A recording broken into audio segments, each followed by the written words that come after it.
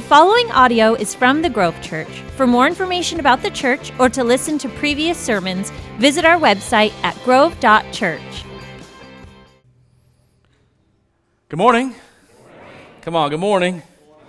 Welcome to Vision Sunday today. I want to encourage you to help me preach this message because feedback always helps me feel a little better. But anyway, today is Vision Sunday, and some of you guys go, well, what is that about? What does that mean? You know, shouldn't there be vision all the time? I'm sure the answer to that's yes, but because we have so many services, but also because there's individuals that are relatively new or newer to the church, maybe you're not aware of kind of this journey that we've been on, as well as kind of where we're at today and where we're going. So like maybe you've come in the last 6 months and the North Wing has been under construction like that whole time, and it's like, well, what's that about? Or, you know, you see the generators in the parking lot and just different stuff. And so I want to share with you kind of where we're at, but also where we're going, because we want everybody to be on the same page, that if you're here today and you consider Grove Church your home, man, we want to move forward together. We think it's important that we all are on the same page, that there is buy-in, and that we all are heading in the same direction. Vision is simply this, a mental picture of a preferred future, and something that we as a team have been praying about and thinking about and talking about for a long time, and things that we've presented that we want to give you some updates on. So we're going to give you some updates and cast some vision. But we're going to be in the book of Esther today. If you got a Bible with you or smartphone with a Bible app, you can look that up. But Esther is before Psalms and Proverbs and Job. So if you take a left from there, you'll land in Esther. So about probably a third, maybe halfway through the actual pages of your Bible, you can turn to Esther. Chapter 1 is where we're going to land, and I'll read that here in a moment. But I want to pray, and I would encourage you to pray with me. So can we pray in agreement right now? Is that okay? Yeah, you're not helping me. I said, I need you to help me today. So anyway, Father, today we pray for the work of your Spirit in all of us. That God, we surrender to you. There are new people here, people just checking things out today, and I'm glad they're here too. But God, for many of us, Lord, just thinking about this journey that we've been on and where we're headed and what you would do, that Father, we surrender to you all that we are, not just as a church, but God, as individuals, God, our families, God, the kids that you've stewarded to many of us, God, the marriages that we have, or Father, whatever it may be, that God, we want to surrender to you, wanting your plan, wanting your vision, wanting your future. So we thank you for it today. Moving all of us in Jesus' name. And everybody said amen. Amen. Awesome. Well, starting in chapter 1 of the book of Esther, this is what happened during the time of King Xerxes, the Xerxes who ruled over 127 provinces from India to Kush. At that time, King Xerxes reigned from his royal throne in the citadel of Susa, and in the 3rd year of his reign, he gave a banquet for all his nobles and officials. The military leaders of Persia and Media, the princes and the nobles of the provinces were all present. For a full 180 days, he displayed the vast wealth of his kingdom and the splendor and glory of his majesty. When these days were over, the king gave a banquet lasting 7 days. In the enclosed garden of the king's palace for all the people from the least to the greatest who were in the citadel of Susa. The garden had hangings of white and blue linen fastened with cords of white linen and purple material to silver rings on marble pillars. There were couches of gold and silver on a mosaic pavement of porphyry, marble, mother of pearl, and other costly stones. Wine was served in goblets of gold, each one different from the other, and the royal wine was abundant in keeping with the king's liberality. By the king's command, each guest was allowed to drink with no restrictions. I don't want to hear an amen on that one. Okay. For the king instructed all the wine stewards to serve each man what he wished. Queen Vashti also gave a banquet for the women in the royal palace of King Xerxes. On the 7th day, when King Xerxes was high in spirits from wine, he commanded the 7 eunuchs who served him, and I'll let you take care of those names, to bring before him Queen Vashti wearing her royal crown in order to display her beauty to the people and nobles, for she was lovely to look at. But when the attendants delivered the king's command, Queen Vashti refused to come. Then the king became furious and burned with anger. The opening of the book of Esther obviously doesn't mention Esther at all. It opens with this king, and what you see of this king is really opulence, is him wanting to demonstrate his greatness. Can you imagine being invited to a party that was given for 180 days from now until May 12th of next year? Just one big long party, like it says, displaying the vast wealth of his kingdom and the splendor and glory of his majesty. And then when that party's over, just in the citadel of Susa here, the smaller village area, he threw another party for 7 more days, and it gives a description of all that was going on at that party and all that they drank and all of this stuff that you see. And then at the point that on the last day of this kind of private party, not that it's very small, this party, he decides, hey, not only do I have all this and am I amazing, but you should check out my wife. I mean, literally, this is what's going on. So he has her, hey, why don't you send her and have her wear a crown and let everybody look at how amazing and beautiful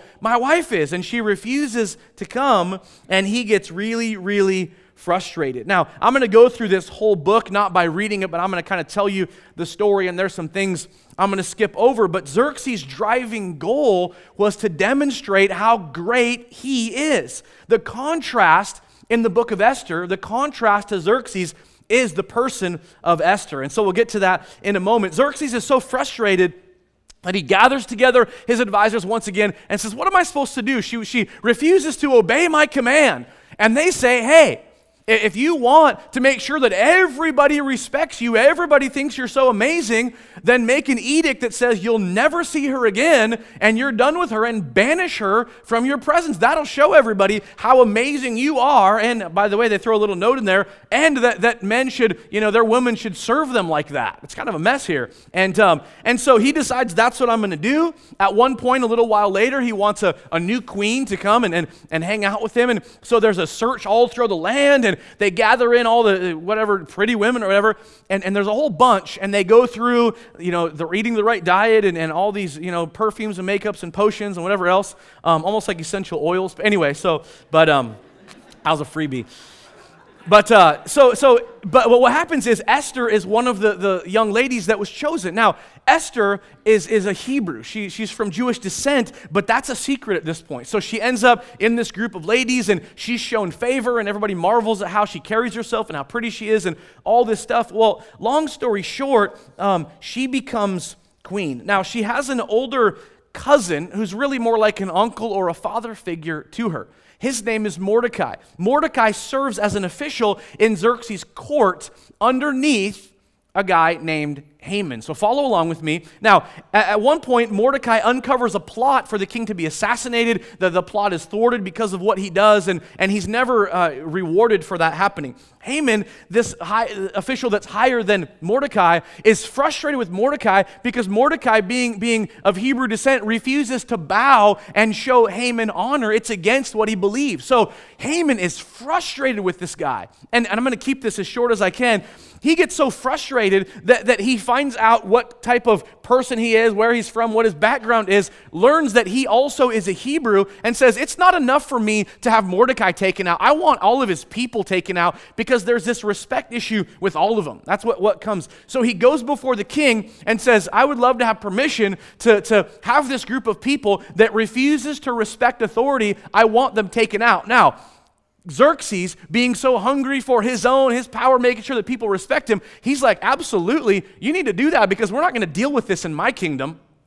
Well, obviously, Esther is also a Hebrew. The word goes out. This edict is approved. The word goes out, and the date is given 11 months later that they're planning to have this whole people group annihilated, and Esther is one of these people. Mordecai begins to pray to God, what are we supposed to do? How are we going to deal with this? And he goes to Esther, and the younger cousin, and says, Esther, you need to take care, you need to go before the king. And here's Esther's response in chapter 4. All the king's officials and the people of the royal provinces know that any man or woman who approaches the king in the inner court without being summoned to the king has but one law, that they be put to death unless the king extends the gold scepter to them and spares their lives. And then she says, but 30 days have passed since I was called to go to the king. She's saying, look, if I do this, I could die. Mordecai, you understand that I could die. I can't just go and do this. And by the way, he hasn't wanted to see me for 30 days. Why would he want to see me now? When Esther's words were reported to Mordecai, chapter 4, verse 13, he sent back this answer.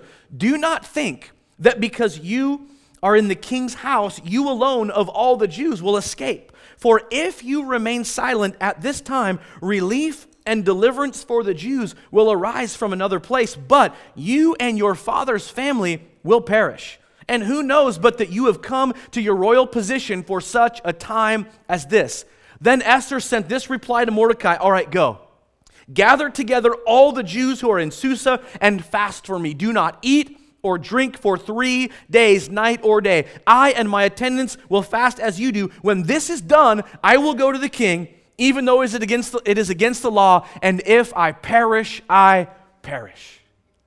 So Xerxes, who's all about his own, all about people understanding how amazing he is so focused on himself, and yet here's Esther, who understands from her older cousin Mordecai, if you don't take this action, you're not going to be spared, but here's the deal, you need to do this for all of your people. And she says, "Fine, I want you to fast for 3 days, and I'll go and do it." Long story short, Esther goes before the king, says, "O king, here I am," and he extends the gold scepter. You can imagine how nervous she was. Basically, the extension of the scepter is, you can be spared. What can I do for you? And she says, "You know what? I would like to have a meal for you, and I want you to bring Haman." Remember, it was Haman who put this edict together for the king to approve. So Haman thinks, "Great, I'm being invited to a meal with the king and queen. How awesome am I?" He has no idea what's about to happen. So the next day comes around and they have this meal, and the king says, you wanted to meet with me, you want to talk about something. Haman's here. What do you want to talk about? And you can imagine she's nervous, and she says, "Tell you what, let's have a meal again tomorrow." And so she does, and again, I'm going to keep this as short as I can. Haman at this point is excited about what's going on, thinks things are amazing, sees Mordecai, gets really upset that he's not paying him honor on his way out of this meal, goes back home. He has a pole set up to impale Mordecai on. He's excited about this, bitter at Mordecai.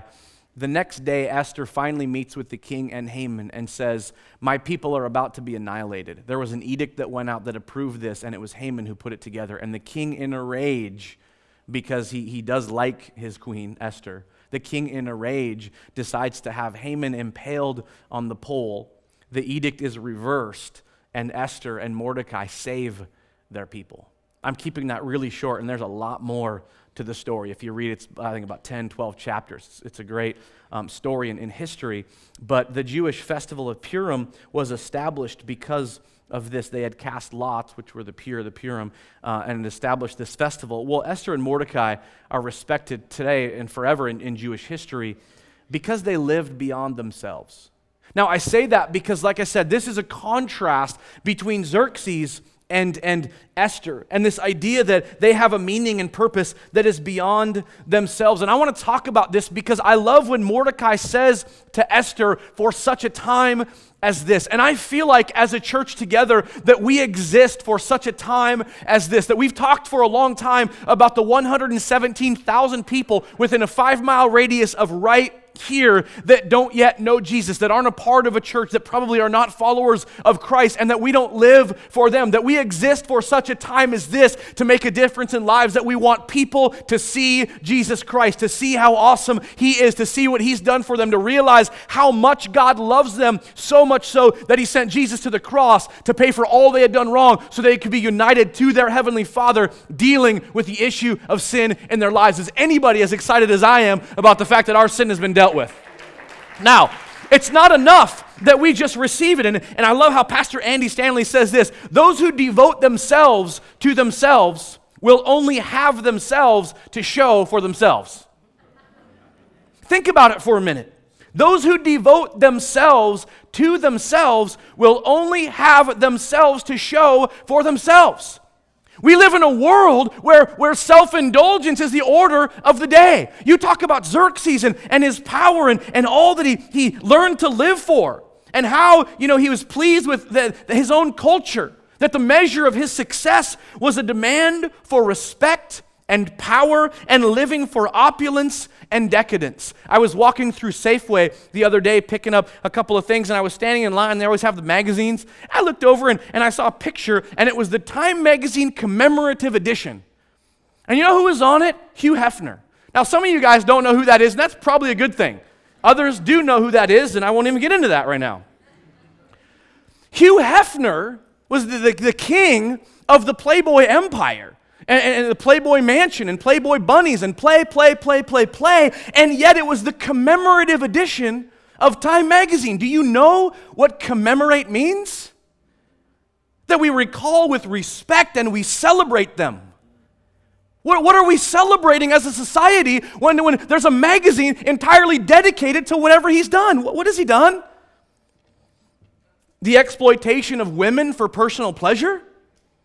The pornography industry advancing far more now than it ever has been? Struggling marriages? An absurd standard for wives that could never live up to it, let's be honest. Confused singles? Let's celebrate that. Let's commemorate that. What a strange world where we call evil good and good evil. And yet I would tell you, for all of us as a church together, let's live for something far better than our own indulgence. Let's live for something better than opulence. Let's live for something far greater than our own pleasure. Isn't there more to life than that? And so for you and me, man, we need to be called to a life of meaning. Something more meaningful than what we can squeeze out of it because we're somehow successful. But there's a catch to the conversation about meaning. Meaning means a means to an end. And yes, I said that right. Meaning. To live a life of meaning means it's a means to an end. That you and I are not the end in ourselves. That the Grove Church is not the end in itself.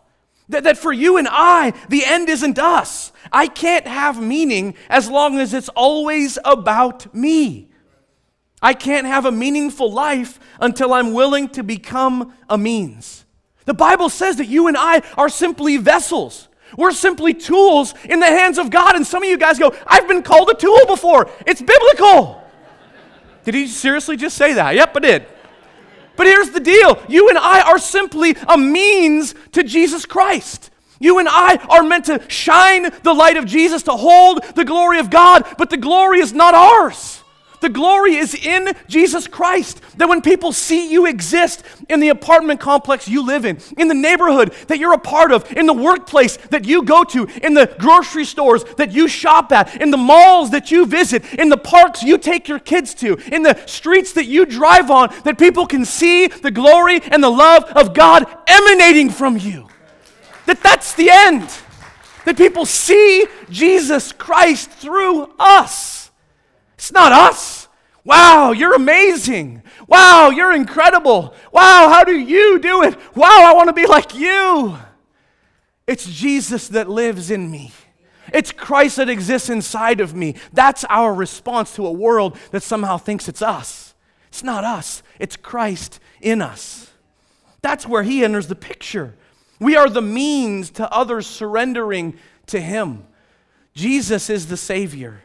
Jesus is the one who died for us. Jesus is the one who is the King. He is the hope. He is our eternity.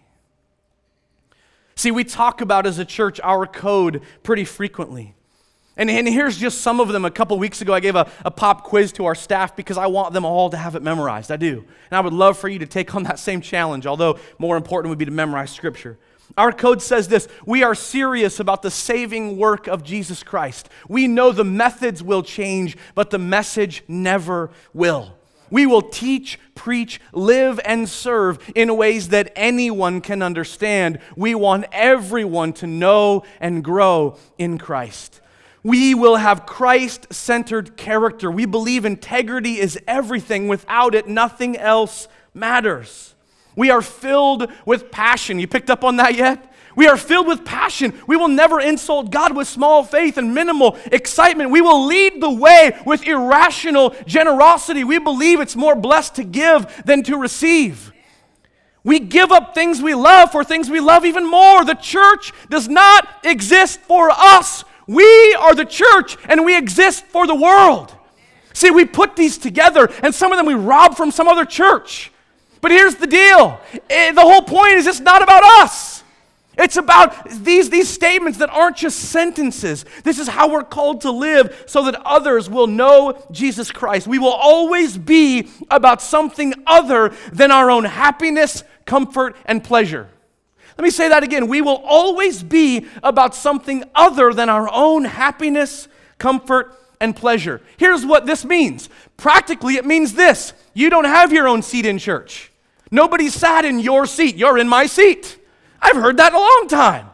You don't have your own seat. If you want your own seat, I will have a seat embroidered and we'll mail it to you for your house. Because you don't get your own seat here.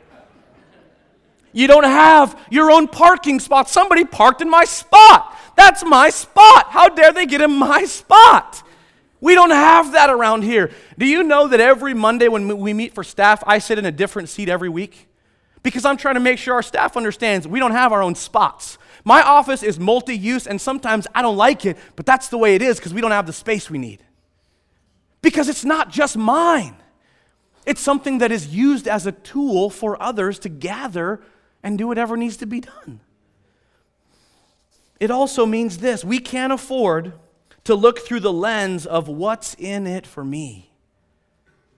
This church is not about what's in it for me. Years ago, I met with some leaders that were part of this church that met with me and another board member that began to explain all that they wanted and all that they thought was right, all that we should be doing for them. With the reminder in this meeting, there's a lot of pretty big givers in here. Oh, really? What am I supposed to say to that? I'll dance to your tune? The church does not exist for us. We are the church and we exist for the world. I get nervous, and I understand this. I get nervous when people show up and they go, well, we were part of that, but I wasn't getting fed. I get nervous, and if you've ever said that, this isn't to condemn you, but I want to warn you, just like a small child, that if you're a newborn in Christ, you're a babe in Christ, if you're a year, 2, 3 years into this Jesus thing, we'll feed you all day long. But there comes a point, just like a child, where you got to take that spoon and put it to your own mouth. And you've got to learn to feed yourself. And that this isn't about you getting fed. At some point, as a follower of Christ, you can read the Bible. As a follower of Christ, we're trying to teach you in our last series to pray. That we gather in life groups so that we can have conversations about messages like this, so that you can leave a life group having gathered with 8 or 10 or 12 or 14 people, talking through the message, walking out of that space, somebody's house, committing to, we're going to memorize a verse. Or for the next 7 days, here's something I'm going to do a little different than I've been doing it. It's that discipleship arm that says, here's how I can apply what's going on so that I can become more like Jesus. That is our primary form of discipleship. We must learn to feed ourselves and use that nourishment to help others find real spiritual food in Christ, who is the bread of life. I believe maturity means that our hearts grow larger for the lost, more gracious towards one another, that we care about the unsaved or the jaded or those not yet connected to Christ's love, not more critical of what we don't like about church or the pastor or the experience. See, I love that Jordan mentioned this, and I'm going to try to get through this pretty briefly. I love that Jordan mentioned Matthew 18, but if you're taking notes, write down Luke 15. And I'm going to explain this because I don't have time to get into all of it. Luke 15, the entire chapter is dedicated to Jesus' passion for the lost. And so he talks about, as Jordan did, that the shepherd leaves the 99 and goes after the one. The next story is a woman who loses a coin or something valuable, and she searches like crazy. And then when she finds it, she has a party because the coin is found. And both of those examples, it talks about how, I'm just going to read the one phrase, Luke 15. I tell you, verse 7, in the same way there will be more rejoicing in heaven over one sinner who repents than over 99 righteous persons who don't need to. See, it's easy to go, well, come on, what about us? What about some of us that have been here for a while? Shouldn't we be getting something out of this? And the simple answer is, here's what you should be getting out of it. Your passion to invest in people that don't get it yet. That's it. And nobody's amening that one. Dear Lord, help us. And then finally, the parable of the prodigal son. How many have heard this one before? Raise your hands high. The prodigal son story. Raise your hands high. Come on. Okay, most of you have heard this story before. If not, read Luke 15. The story is a son, the younger son, there's two sons. The younger one gets an inheritance and takes it while his dad's still alive and goes and squanders it all. And then he suffers and he comes back and is like, I'm so sorry, Dad. And the dad runs out after he sees him coming along, runs out and embraces him. And he throws a giant party. But here's the catch. Sometimes we suffer from OBS. You're like, what? Not IBS. If that's you, there's clinics you can visit. That's fine. Older brother syndrome. Because the older brother was like, well, wait a minute. What about me? What about what I get? He left. He's gone. He didn't care. He comes back and you throw a party? And the father says, everything that I have is yours. But he was lost and now he's found. Don't you care about that? What Jesus is saying to you and to me today is that we can't focus on what's in it for us. You know what's in it for us? That someday in eternity, there's going to be a grand party and a celebration, and you get to see some of the difference you made here on earth. But here on earth, no, we're in the trenches all the time, wanting to help people that don't know Jesus come to know Jesus. That's it. And so for us, we've experienced great years. And as a Grove Church, I've been doing this for almost 9 years now in this role. This church has been around for 85 years in the community, and we're proud of that, but it's pretty awesome to know that, yes, we've grown. Yes, we've seen more people connected. Yes, we've had greater influence through things like iHeart or Fight Hunger or the Toy Store during Christmas with the city, the Recovery Committee, the Grove Kids Carnival, all kinds of ways that our influence has expanded. People that I've heard over and over laugh and go, wait, they go to the Grove too? Oh, you're part of the Grove too? Anybody ever been told that? Wait, you go there too? And so this thing where, that's awesome. Just last week, the city wanted to meet with us, and we sat down, and they basically said this: we love how you partner with the community, and we believe that if there's ever a huge disaster, we need you to be, and I'll get these titles right, we need you to be the volunteer reception center and the distribution site for a widespread emergency. You need to do it. This thing where, yeah, it's great, and we could sit back and go, wow, we've arrived, guys, this is awesome. But we've never arrived. We don't arrive until eternity. We haven't got to the pinnacle until we get to heaven.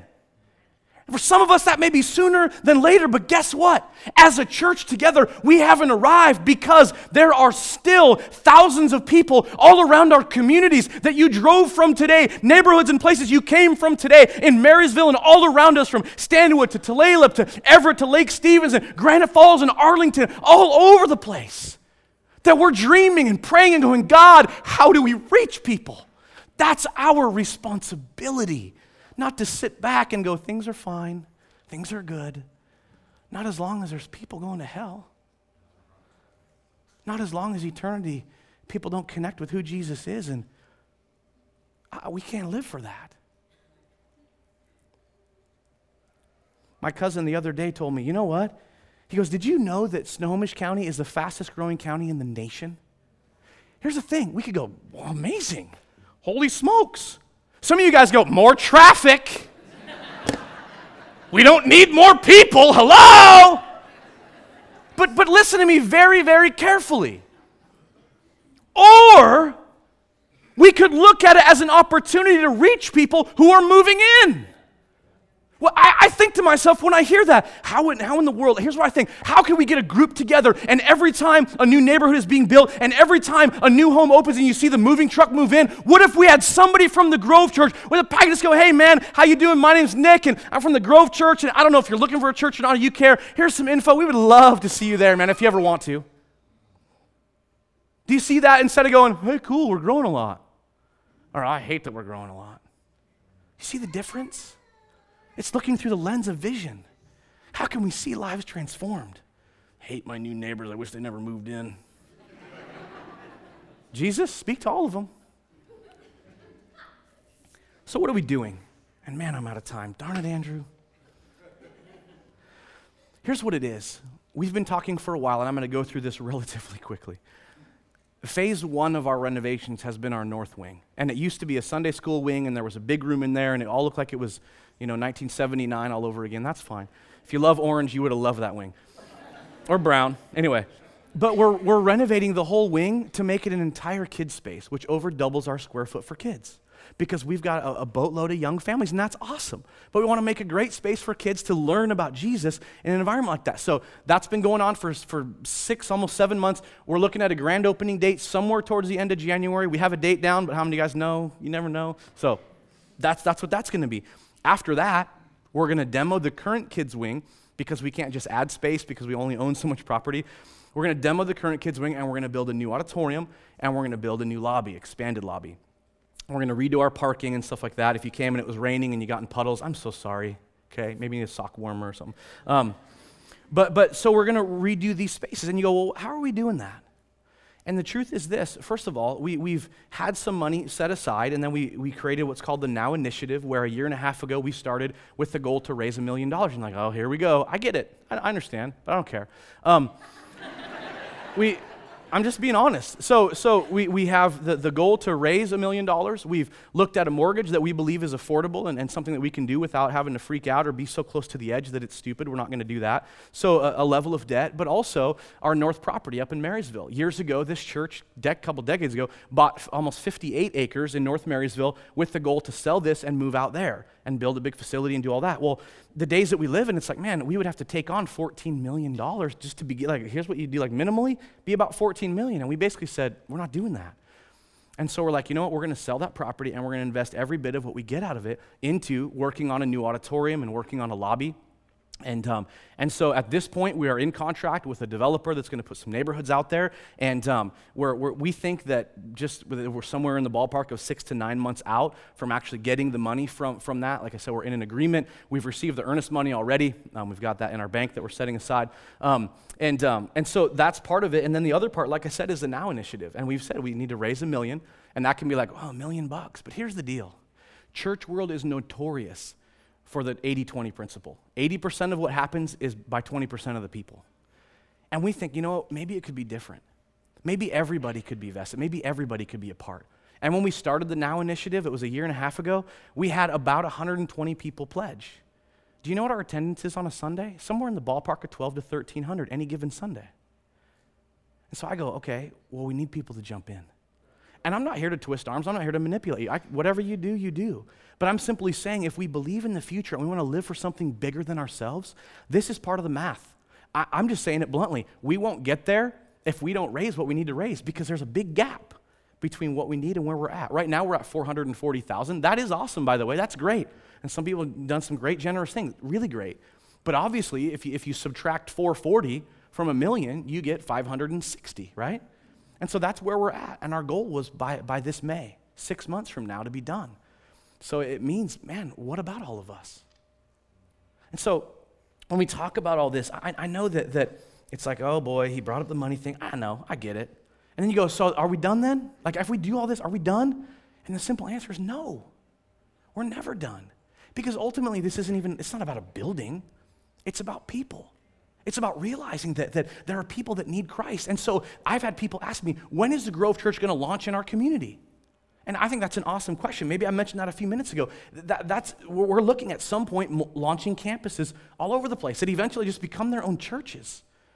It's not about us, but we realize that the message of Christ is something that we're called to steward together. In a book called Giving Yourself Away, Rusty Russenbach says this: you and I live in an age where only a rare minority of individuals desire to spend their lives in pursuit of objectives which are bigger than they are. And then listen to this. In our age, for most people, when they die, it will be as though they never really lived. And it's not that it's our name in lights. It's not your name personally or my name personally. But for you and I, as I said in Christendom, our glory is too small a thing to live for. That we're here for the glory of God, to help people see Him, that we are a means to others seeing who Jesus is. So here's some things I'm asking for you, and if you're taking notes, you can write these down. Talking about living beyond ourselves. First thing would be this: pray for the unchurched. If they're in your neighborhood, or they're in your family, or they're at your workplace, or they're wherever you go to, a gym or the grocery store, whatever it might be, pray for them. The second thing would be this: think through their lens. What I mean by that is this simple question to you personally: how can I help them see Jesus? Just think through that lens. The third thing is this, volunteer. We've said for so long we need people to get in the game. We've got the volunteer tour on Sundays where you can see that it takes an army every Sunday to do what we do. The Grove Culture class, come into that and just kind of realizing the why a little bit behind what we do and why our culture as a church is what it is. The fourth one is this, and some of you guys are going to squirm a little bit, and I'm super glad. The fourth thing is this, consider moving services. The reason is because this, most visitors attend the easiest service to attend. Does that make sense? Which typically is the 9:45 or the 11. And so I'm asking, would you be willing, would you consider, would you pray, would you think about moving to the 8:30 because we have more room in that service? And if you move, it opens up space. Would you consider looking at the 12:15? And I know you go, Seahawks though, or whatever your reason is. I get it. I DVR it every week. I do the DVR thing. But would you consider moving to the 8:30 or the 12:15 to open up space in here? Typically, guests don't like to come to something that's overly full when you don't know people. You understand what I'm saying? And so we need empty seats during optimal times. And that would be the 9:45 and the 11. So consider moving services. And then 5, and I already mentioned it, but all of us giving sacrificially. And I get it, because I'm not saying you, I'm saying all of us. Giving sacrificially. As a church, when the person comes up at the end and we say, hey, we're going to collect the tithes and offerings, just briefly, if you're not aware of what that means, when we say tithe, the Bible talks about setting aside of some of your income to advance the kingdom and giving it so that we can steward. Some of you guys, well, and people asked this before, well, doesn't the church get money from the government to do what you do? Not a penny. I mean, sure, we'll wait, I guess, but no, we don't get any. We exist and do what we do because we're vested. But typically in church world, it's 20%. Can you imagine if it were different than that? Again, I'm not going to manipulate you, but I just want you to realize when we talk about the tithe, it's setting aside a sum of your income and giving it to the church to do what we're able to do as a church together. And then we say offering, we're going to collect the tithes and offerings. Offerings is above and beyond what the tithe is. And you see it in the scriptures in Old Testament and New, the generous giving of people. And so when we talk about a Now initiative, or we talk about giving to missions, or hey, we're going to fight hunger and let's everybody give, that's what that's about. So I just explained that to you. And I know somebody's going to come up and make a transition, but I just want to pray. I am excited about our future. I know that maybe I get passionate. I talk really fast and I'm really sweaty. So when you hug me in the lobby, just bear with me. But anyway, God, today, I really believe that our future is great. It's been so humbling to know that you've done some pretty amazing things with us as a church together, and not me or not that team or this small group. It's really all of us. That God, when we set up a giant tent to have a big carnival in, that's not me and a couple other people. That's a whole group of people. That for Grove Kids every week, 100 volunteers to make that happen. People out in the parking lot getting wet even today, trying to help cars get in and out and deal with the puddles and all of it. It's a mess, God. But Lord, it takes so many. But ultimately, God, when we look at all that happens on a Sunday and throughout the week, that God, it's a mission that's bigger than ourselves. It's a passion that's greater than we are. It's a movement, God, that we believe doesn't have to have an end into eternity, because I pray that none of us would be satisfied with people not knowing Jesus Christ. I pray that we would never be satisfied with a world that just exists outside of who we are, and that our passion is for them to realize God loves them so much, cares about them enough to send Jesus to the cross, that's where we find forgiveness for all the things we've done wrong. God, we want people to realize it. And we want to look through a lens of not what's in it for me, but man, what can I do to help move this thing forward? What can I do to see communities transformed that I'm a part of? God, grow our lives, grow our hearts, help us have a deeper impact than just ourselves. It's in your name we pray. Amen. Thank you for listening to the Grove Church podcast. If you want to keep up to date with us, like us on Facebook or sign up for our e-newsletter at grove.church.